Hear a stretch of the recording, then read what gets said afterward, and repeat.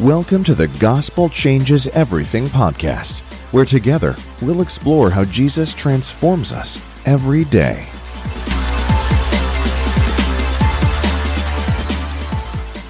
Recently, I was having a conversation with some friends about the topic of hope. With so many terrible things happening in the world and in our community, we were saying that everyone needs hope.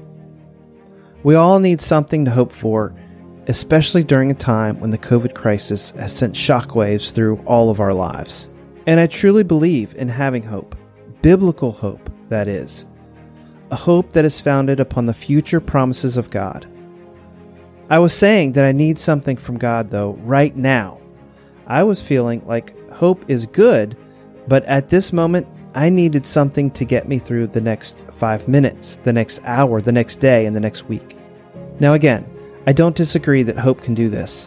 I was just trying to reach out to the Lord for something now, like courage to face the obstacles of the day.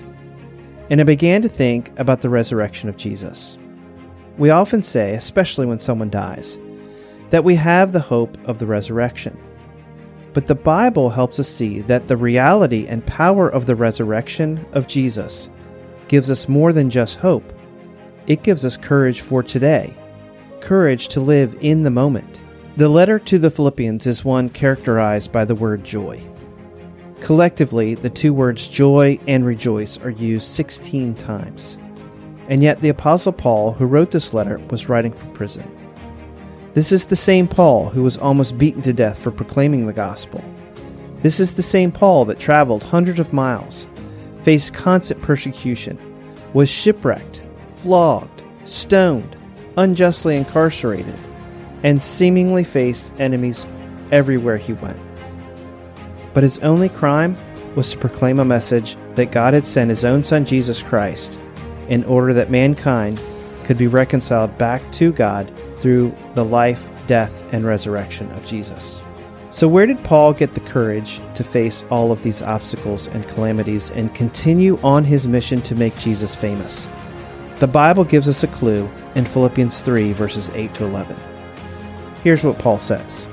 Indeed, I count everything as loss because of the surpassing worth of knowing Christ Jesus my Lord.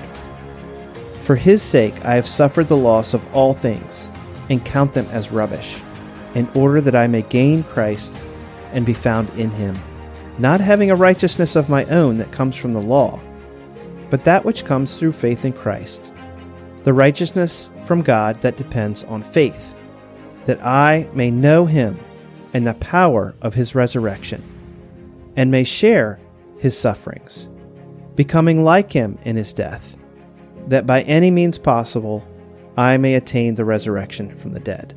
You see, Paul wanted to know Christ and the power of his resurrection. If you remember from the stories in Acts that detail Paul's conversion from Christian killer to fully devoted follower of Christ, you will remember that the resurrected Christ appeared to Paul on the road to Damascus. Paul was a true believer that Jesus had physically died and that Jesus had physically rose from the dead. This meant that Jesus had conquered death, and those who put their faith in him no longer need to fear death. If you don't fear death, then you can have the courage to do just about anything. There's a Netflix documentary that retells the stories of some of the men who received the Medal of Honor in combat. The Congressional Medal of Honor is the highest military honor presented for valor. And those who received this medal were honored for their extraordinary acts of valor and courage. Most often, the recipients received the medal posthumously, meaning they died while sacrificing their lives for others. The soldiers who served alongside these men would say that they were not afraid to die. And it was this lack of fear that enabled them to have the courage to face their enemies and perform their duties in almost superhuman ways. The Apostle Paul was not afraid to die either. Paul's faith in Christ and the power of his resurrection enabled him to live a life of courage that we all admire. And it was a life not characterized by a feeling of victimization or melancholy, but one of joy. Is it possible for us to have the same courage as the Apostle Paul? The answer is a resounding yes, but only if we put our faith in the same Christ as Paul did.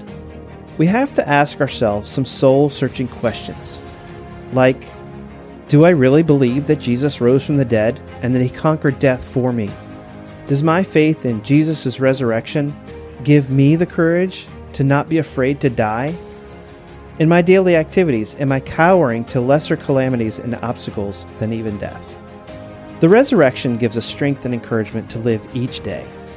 Personally, I'm not facing the daily persecution and hardships that Paul and some others around the world are facing. But like you, I have my own enemies. Usually, they are within, but not always. Each one of us faces our own battles, but we do have the risen Christ living in us to fight those battles.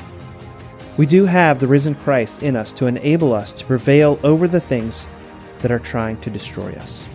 Each day, we have the opportunity to put our faith in the risen Jesus, who loves us unconditionally, who calls us his friends, who heals our brokenness, who counsels us in our confusion, and who daily bears us up in our time of need. Today, right now, put your faith in the risen Christ. He is the good news in a world of bad news. He is the gospel, and we all know it's the gospel that changes everything.